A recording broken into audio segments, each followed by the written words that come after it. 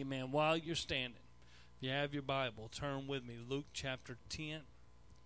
Luke chapter 10, verse 38. Luke 10 and 38. I'm going to read a very familiar story, 5 verses of Scripture that you've probably heard all of your life ever since your very youngest Sunday school classes.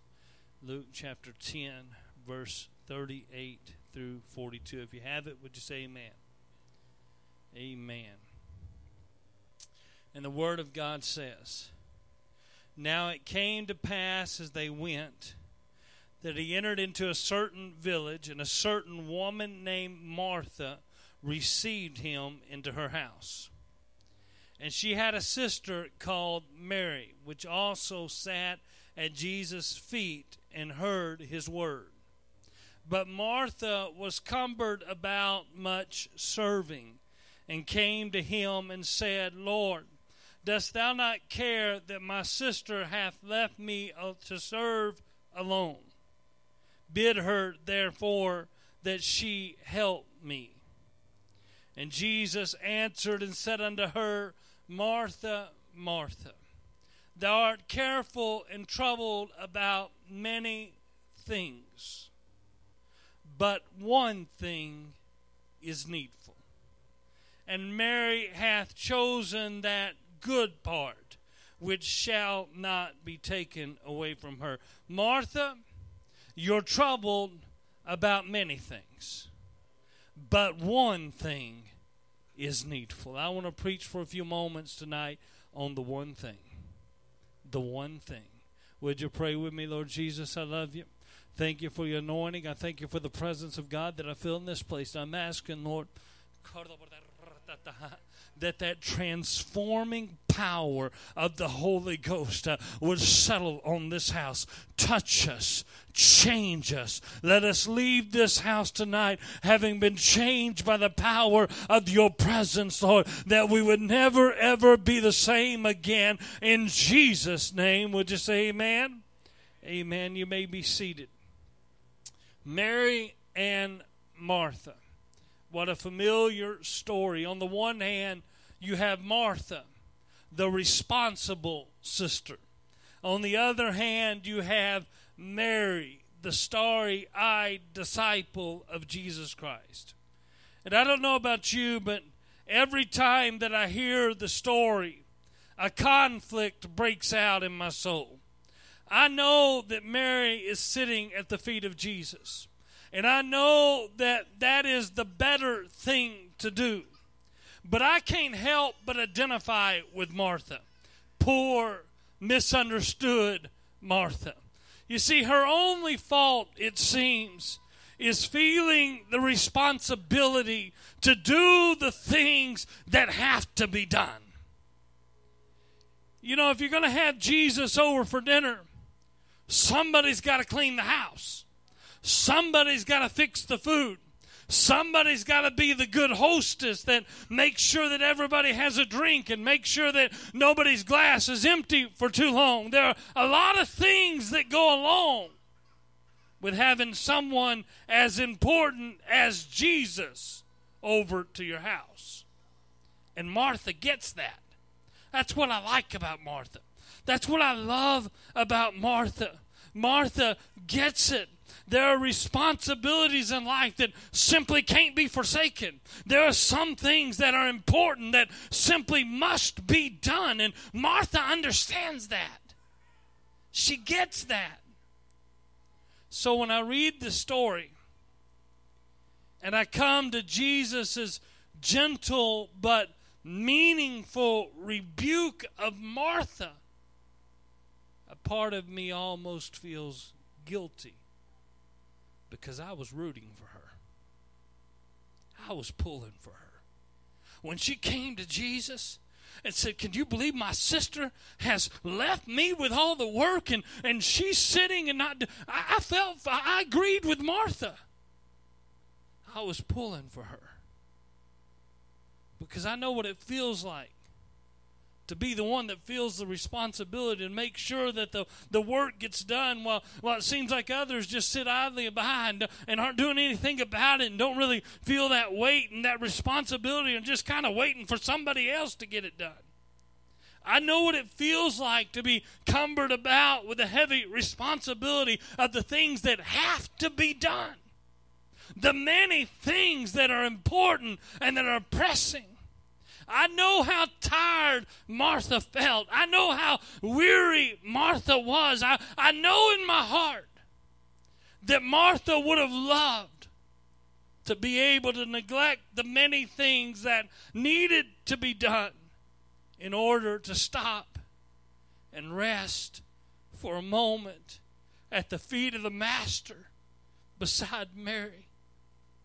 But I also know that there was something in Martha's own sense of responsibility that won't allow her to neglect the meaningful things that she's doing. You see, Martha feels like she's responsible for making it all come together.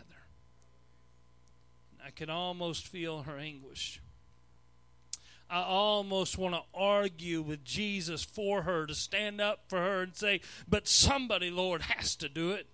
Somebody has to step up. Somebody has to make sure things get done. Somebody has to be responsible. Earlier this week, as I was preparing for our Wednesday night service, the story of Mary and Martha was refreshed in my mind. I actually put it down in my notes and then ended up not using it, and that's where we are tonight. I just picked it back up. I felt like it wouldn't let go of me. It wouldn't go away. You see, I found a fresh understanding of the principle that's demonstrated in the life of Mary and Martha in those 5 verses of Scripture. And I want to open your understanding for a moment this evening to recognize the message that Jesus was trying to convey to Martha and to the Martha that exists in every one of us, to that sense of responsibility that drives us, pushes us to be troubled about the many things in our life. The story boils down to this basic set of facts. Martha was troubled about many things, but Mary was concerned with only one thing.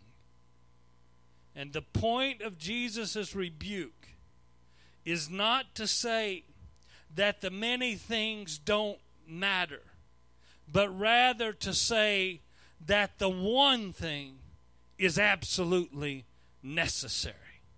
You see, the story of Mary and Martha is a story about priorities. Martha's problem was not that she was concerned with the many things. Martha's problem was that the many things that needed to be done were causing her to neglect the one thing that she needed to do. The problem was that the many things in her life, the many things that she recognized that needed to be done, were causing her to exclude the one thing that was needful to her soul. The moral of the story is that there is one thing that we need more than we need anything else. That there is one thing that is needed. That's what Jesus said. There's one thing that is needful. There's one thing that is essential. There's one thing that Mary chose. That one thing is spending time in the presence of God, spending time at the feet of Jesus. That one thing is absolutely essential. It is non-negotiable. It's the one thing we must have. We must spend time in the presence of the Master. We must sit at the feet of Jesus. There has to be a place, and there has to be a time, and there has to be space in our life to be influenced by the hand of the Master, to be spoken to by the voice of the Master. There has to be that one thing in our life that matters more than anything else, and everything that we're involved in is secondary to that one thing that is needful, that is necessary, that we must have. The one thing that Mary chose is the one thing that we all need. That's the one thing that brings vitality to our spiritual life. That's the one thing that empowers everything else that we do. That's the one thing that brings meaning to our busy, horribly involved lives. It is the one thing that makes everything else worth doing. Jesus' point was not to say that the many things are unimportant. It's not to say that the many things don't need to be done.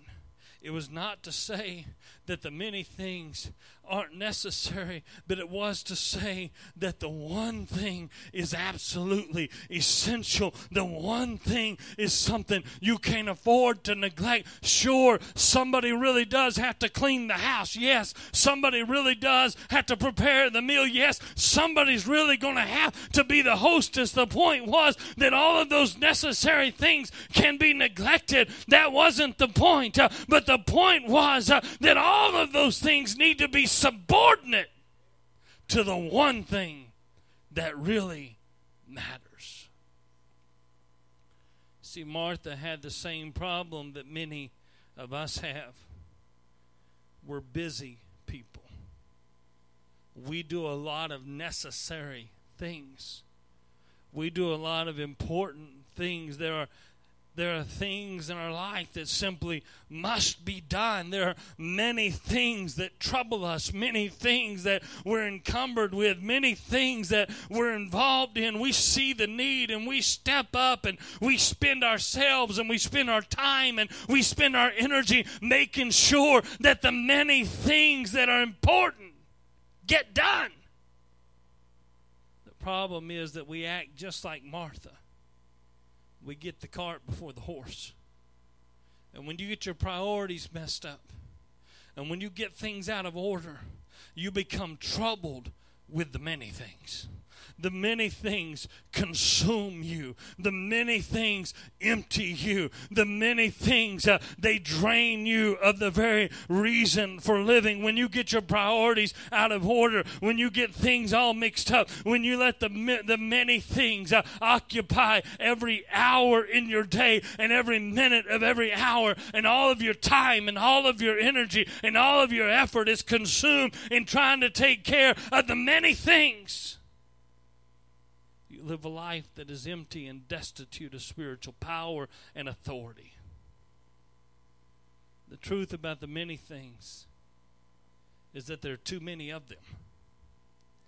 The truth about the many things is if you allow yourself to get wrapped up in the many things, they will rob you of your peace of mind, because no matter how hard you try, there's never enough of you to get around to all of the things that need to be done. The truth is that whenever you have fully spent yourself, whenever you have exhausted yourself in the pursuit of the many things that need to be done, when you're tired and worn out, and when you're empty and you've used every effort and every ability that you have, and you've done everything you can to make sure that the many things are done, you're going to lift your weary eyes in dismay at the many things that remain yet undone, because you can't get it all done. That's the truth about the many things in your life. They captivate your time. They captivate your attention. They trouble your mind. They worry you in the late hour of the evening. They keep you running around busy and tired and exhausted and weak. The many things though they're needful, though they must be done, though they are important to the kingdom of God, I want you to understand something about the many things. They're never going to satisfy your soul. They're never going to nourish the inner man. They're never going to replenish your depleted resources as long as you're in the pursuit of getting done with the many things, of taking care of the multitude of responsibilities that are in your life. They'll take from you and take from you and take from you, but they'll never give you anything back. The problem is not the many things that need to be done. The problem is the priority that we assign to the many things that need to be done. When we put the many things first, when we put the many things ahead of everything else, when we make those our priority, the many things leave no room for the one thing that really matters. The many things leave no room in our life for the one thing that is absolutely essential to our spiritual well-being. That's the point that Jesus was making to Martha. When we get the many things ahead of the one thing, the many things choke out the one thing in our lives. And the one thing is the thing we can't live without. The one thing is the thing that is absolutely necessary to the survival of our soul. The one thing is the only thing that insulates us against the weary, tired feeling that you feel most of the days that you live. It's the one thing that makes you feel satisfied instead of empty. It's the one thing that keeps you from feeling worn out and instead gives you joy and peace and comfort. It comes from the one thing that we neglect in our effort to fulfill the many things. When we put the one thing first. See, we don't understand the absolute essential necessity of the one thing.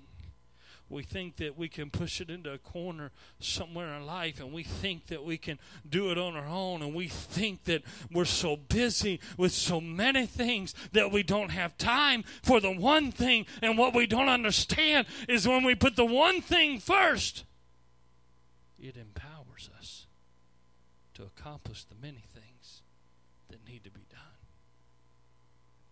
But when we put the many things first, they rob us of the spiritual vitality and life that God has breathed into us. I come to this pulpit tonight to tell you that the one thing that really matters in this life is spending time in the presence of Jesus Christ. I come to tell you that the one thing that really matters is finding a place in your life to refresh your spirit, to refresh that inner man. The one thing that really matters is that you get divine direction for your life. The one thing that really matters is that you find a holy anointing to sustain you. The one thing that you need above everything else in your life is to spend time at the feet of the Master. You can't afford to neglect that one thing, because that one thing empowers everything else. When we get that one thing right, the other things fall into their proper place. When we get that one thing right, the abiding peace of His presence overflows into the many things that trouble us. When we get that one thing right, the joy of being with Him overflows into the mundane daily task of getting the many things done in our lives. Make no mistake about it. What Martha was doing, she was doing for Jesus. As a matter of fact, one could easily argue that Martha was busy about the work of the kingdom. She was serving Jesus, quite literally. She was serving Him. But the point that Jesus was making is that the work of the kingdom begins with being with Him. It begins with sitting at His feet. It begins with spending time in His presence. And if it doesn't start there, it doesn't start anywhere. If we neglect that critical, necessary element in our lives, then we've missed the whole point of working for the kingdom. We've missed the whole point of serving Jesus Christ. If it doesn't start with being in His presence, if it doesn't start with sitting at His feet, then we've missed what it means to serve Him. There are a lot of necessary things that must be done in order for us just to have a church service. Musicians have got to get together and practice and prepare. They recognize that what they do unto God. And they want to do it to the very best of their ability. They can't sit at home and practice individually. They got to get together. They got to practice together. They put hours in. They put time in nobody else knows about. Making sure they get the music right. The singers, the praise singers, they've got to apply themselves to their craft. They've got to work to excel at what they do. And on off nights, when you're resting, on off nights, when you're doing something else, they're up here working on it. They're singing songs until they're sick of singing the songs. Because that's necessary. That's what it takes to get it right. We're going to have church and do it right. There are Sunday school teachers that have to study and apply themselves. There are kids' church teachers that got to come up with some exciting new way to talk to young people. There are youth teachers and young adult teachers and the folks that have to study and have to prepare themselves and have to get their work done and have to do and apply themselves to the job that they do in the church. There's a sound man back there that he's the first one to walk through those doors most services. He's got a job to do, and it's important. There's a preacher that puts untold hours worth of study and effort and labor into preaching. There are people who clean the church when nobody else is here. There are people who empty the trash cans, and there are people who help maintain the church and take care of the church. There's a whole lot of effort that goes into making this church run smoothly. There are a lot of things, many things, that simply must be done. But listen to Pastor tonight. We can't afford to get our priorities out of order. The many things must be subordinate to the one thing, to the only thing that really matters in our lives. All of the other things that we do around the church depend on the one thing to make them effective. All of the other things that we're involved in depend on the one thing to provide it with power and anointing. There's something dreadfully wrong with us if we think that we can let the many things about the church house choke out the one thing that really matters. The power, the anointing, the ability to be led of the Spirit, all of that relies on the one thing. Ben Patterson pointed out the fact that churches can run without prayer. But he asked a very important question. If we can do it without prayer, is it really worth doing? Think about it. We can have church without prayer. We can play our songs. We can sing our songs. We can sing our choruses. We can teach shallow, empty, meaningless lessons. We can preach simple, powerless sermons. We can go through the motions, and we can do it all without prayer. We can do the many things, and we can do them without prayer. But if we do, what in the world are we accomplishing? What in the world is the use of having church without prayer if the only hope that a lost world has is based on what we can do in and of ourselves without prayer? Then, my friend, there's no hope for a lost world. The point is not that we should neglect the many things that we do. The point is that we can't afford to neglect the one thing. We can't afford to neglect prayer. We can't afford to neglect to spend time in the presence of the King. We can't afford to neglect that nourishing for our soul that comes from the presence of God. The many things that we do absolutely must be saturated with the power of the presence of God. When we pray, His anointing flows. When we pray, the Spirit of God gives an efficacy to everything that we do. When we pray, He makes our singing powerful. When we pray, He turns our music into anointed music. When we pray, He transforms Sunday school classrooms into places where kids can be filled with the baptism of the Holy Ghost. When we pray, there's anointing in the preaching. We can't afford to neglect the one thing. Everything that we do as a church needs to be saturated with prayer. Amen. You shouldn't even clean the church without prayer behind it. Amen. Everything that we do depends upon the one thing that we must do. Everything. Everything in the church. Everything in your life. Everything in your home. Everything in your family needs to be saturated with prayer.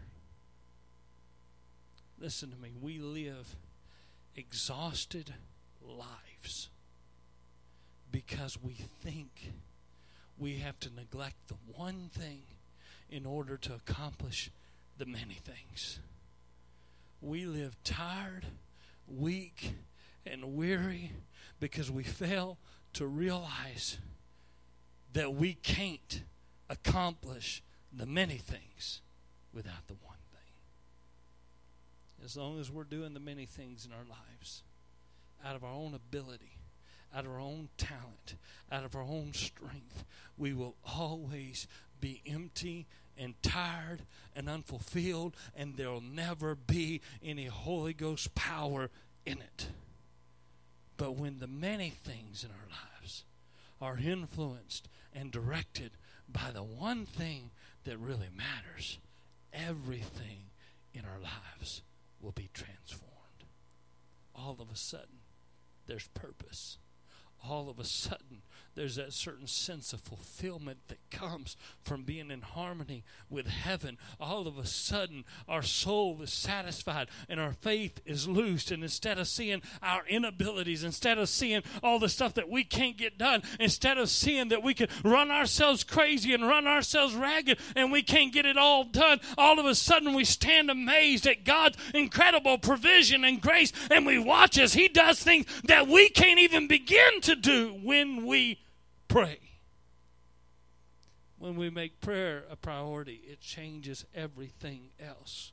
When we pray, it empowers everything that we do. When we pray, our feeble efforts are anointed by the power of God, and He that can do all things uses our efforts to accomplish His divine purpose. When we pray, this church will grow.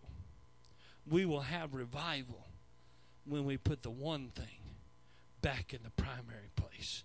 When we recognize that the anointing of God is more important than anything else in my life. If I don't get anything else right, I've got to get the one thing. You see, Martha's main problem was that she felt responsible for making it all come together. She is troubled with the many things because they represent to her the things that she can do, There are the things that she can accomplish. She sees the need, and she's doing her best in her human effort to satisfy the need. And she really thinks that without her effort, the job won't get done.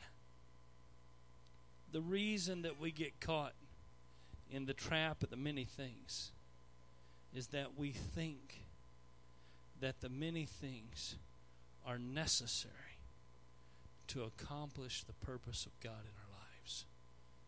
We think that God's going to use the many things to get His job done, to get done what He wants done in our lives. I want to make another point about the many things. The many things are not God's method. The many things are not what God uses. The many things aren't how God gets His business done. They're our method. They represent our abilities and our talents and what we can do. The business, the effort, the multitude of jobs and programs and all the busy work that we come up with, they represent our very best efforts. That's why we can do church without prayer. That's why we can go through the motions without praying, because it doesn't require prayer to play an instrument. It doesn't require prayer to sing a song. It doesn't require prayer to teach a Sunday school lesson. It doesn't even require prayer to preach a sermon. All of those things are meaningful to us. They are how we do church, but they're not God's method. God's method is people. God doesn't use a song. He uses a singer. God doesn't use the music. He uses a musician. God doesn't use a Sunday school lesson. He uses a Sunday school teacher. God doesn't use a sermon. He uses a preacher. God uses men and women to accomplish His purpose. God uses lives that are submitted to Him. God uses people. And people become usable to God when they do the one thing. People become usable to God when they pursue the one thing. People become the vehicle that God can use when they recognize the only thing that is needed, the only thing that is essential, the only thing that is non-negotiable is that I sit at His feet. I'm a preacher. Studying is of utmost importance to me. I don't like coming to a pulpit unless I've thoroughly studied the topic in hand. But if I don't ever learn that God doesn't use my study, He uses my submission to Him. God doesn't use my pretty words. He uses that anointing that's on my life. If all I ever think about is how I can preach a better sermon, I may become the favorite preacher of a whole lot of people, but I'll never become God's favorite instrument, because God uses lives that are submitted to Him. And if I have to neglect my study time to get my prayer time, if I have to neglect the pursuit of the many things to get the one thing, I've got to understand the one thing is what really matters to Him. I'm sorry, sir. I'm sorry, ma'am. But God doesn't need your talents. God doesn't need your abilities. God doesn't need your skills. He doesn't need your programs. He doesn't need your plans. He doesn't need all the many things that you can do. He needs you more than He needs anything else. He needs your heart. He needs your very being to be turned towards Him. He needs your soul to hunger after Him. He needs your heart to thirst after Him. He needs you. He needs you more than He needs anything that you can do. God uses men and women. They are His chosen instrument. You see, the power isn't in the many things that we do. The power is in a life that is submitted to God. The power is in a life that has been anointed by the hand of God. The power flows from having been in His presence. The one thing isn't just the most important thing. It is the vital, necessary element that makes everything else work. When we pray, He transforms the many things. When we pray, it's His anointing that makes the difference.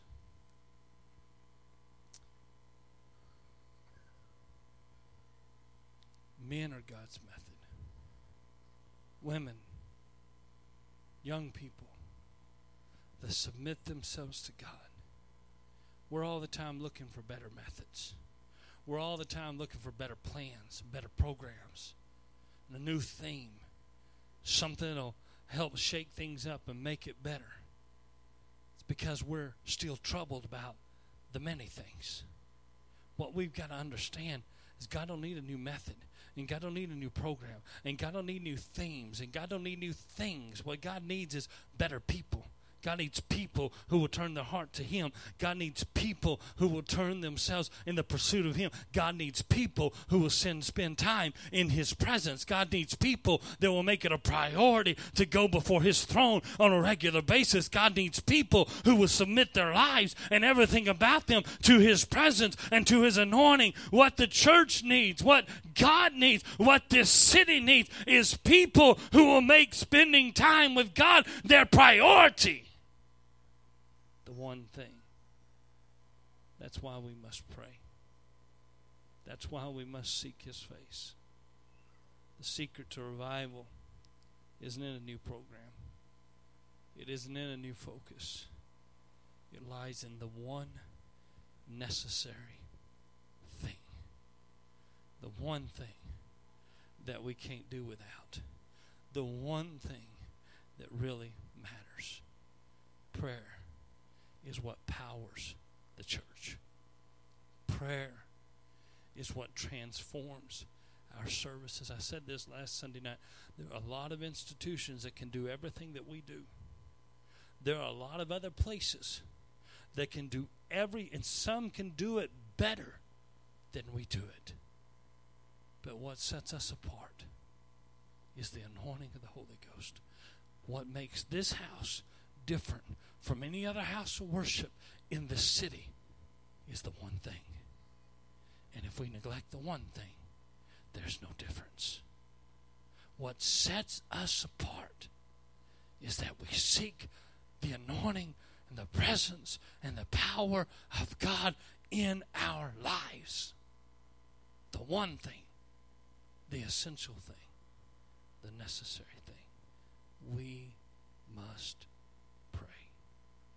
Because prayer is what brings His anointing. Prayer is what settles that authority and unction of the Spirit upon us.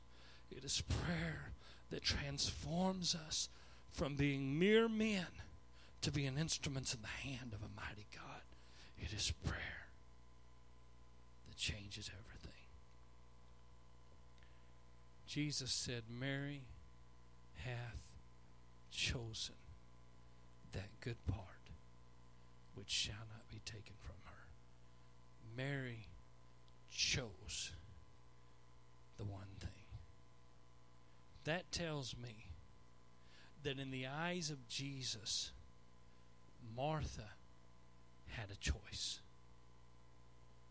Sure, the many things needed to be done, but Martha could have chosen to put the one thing first.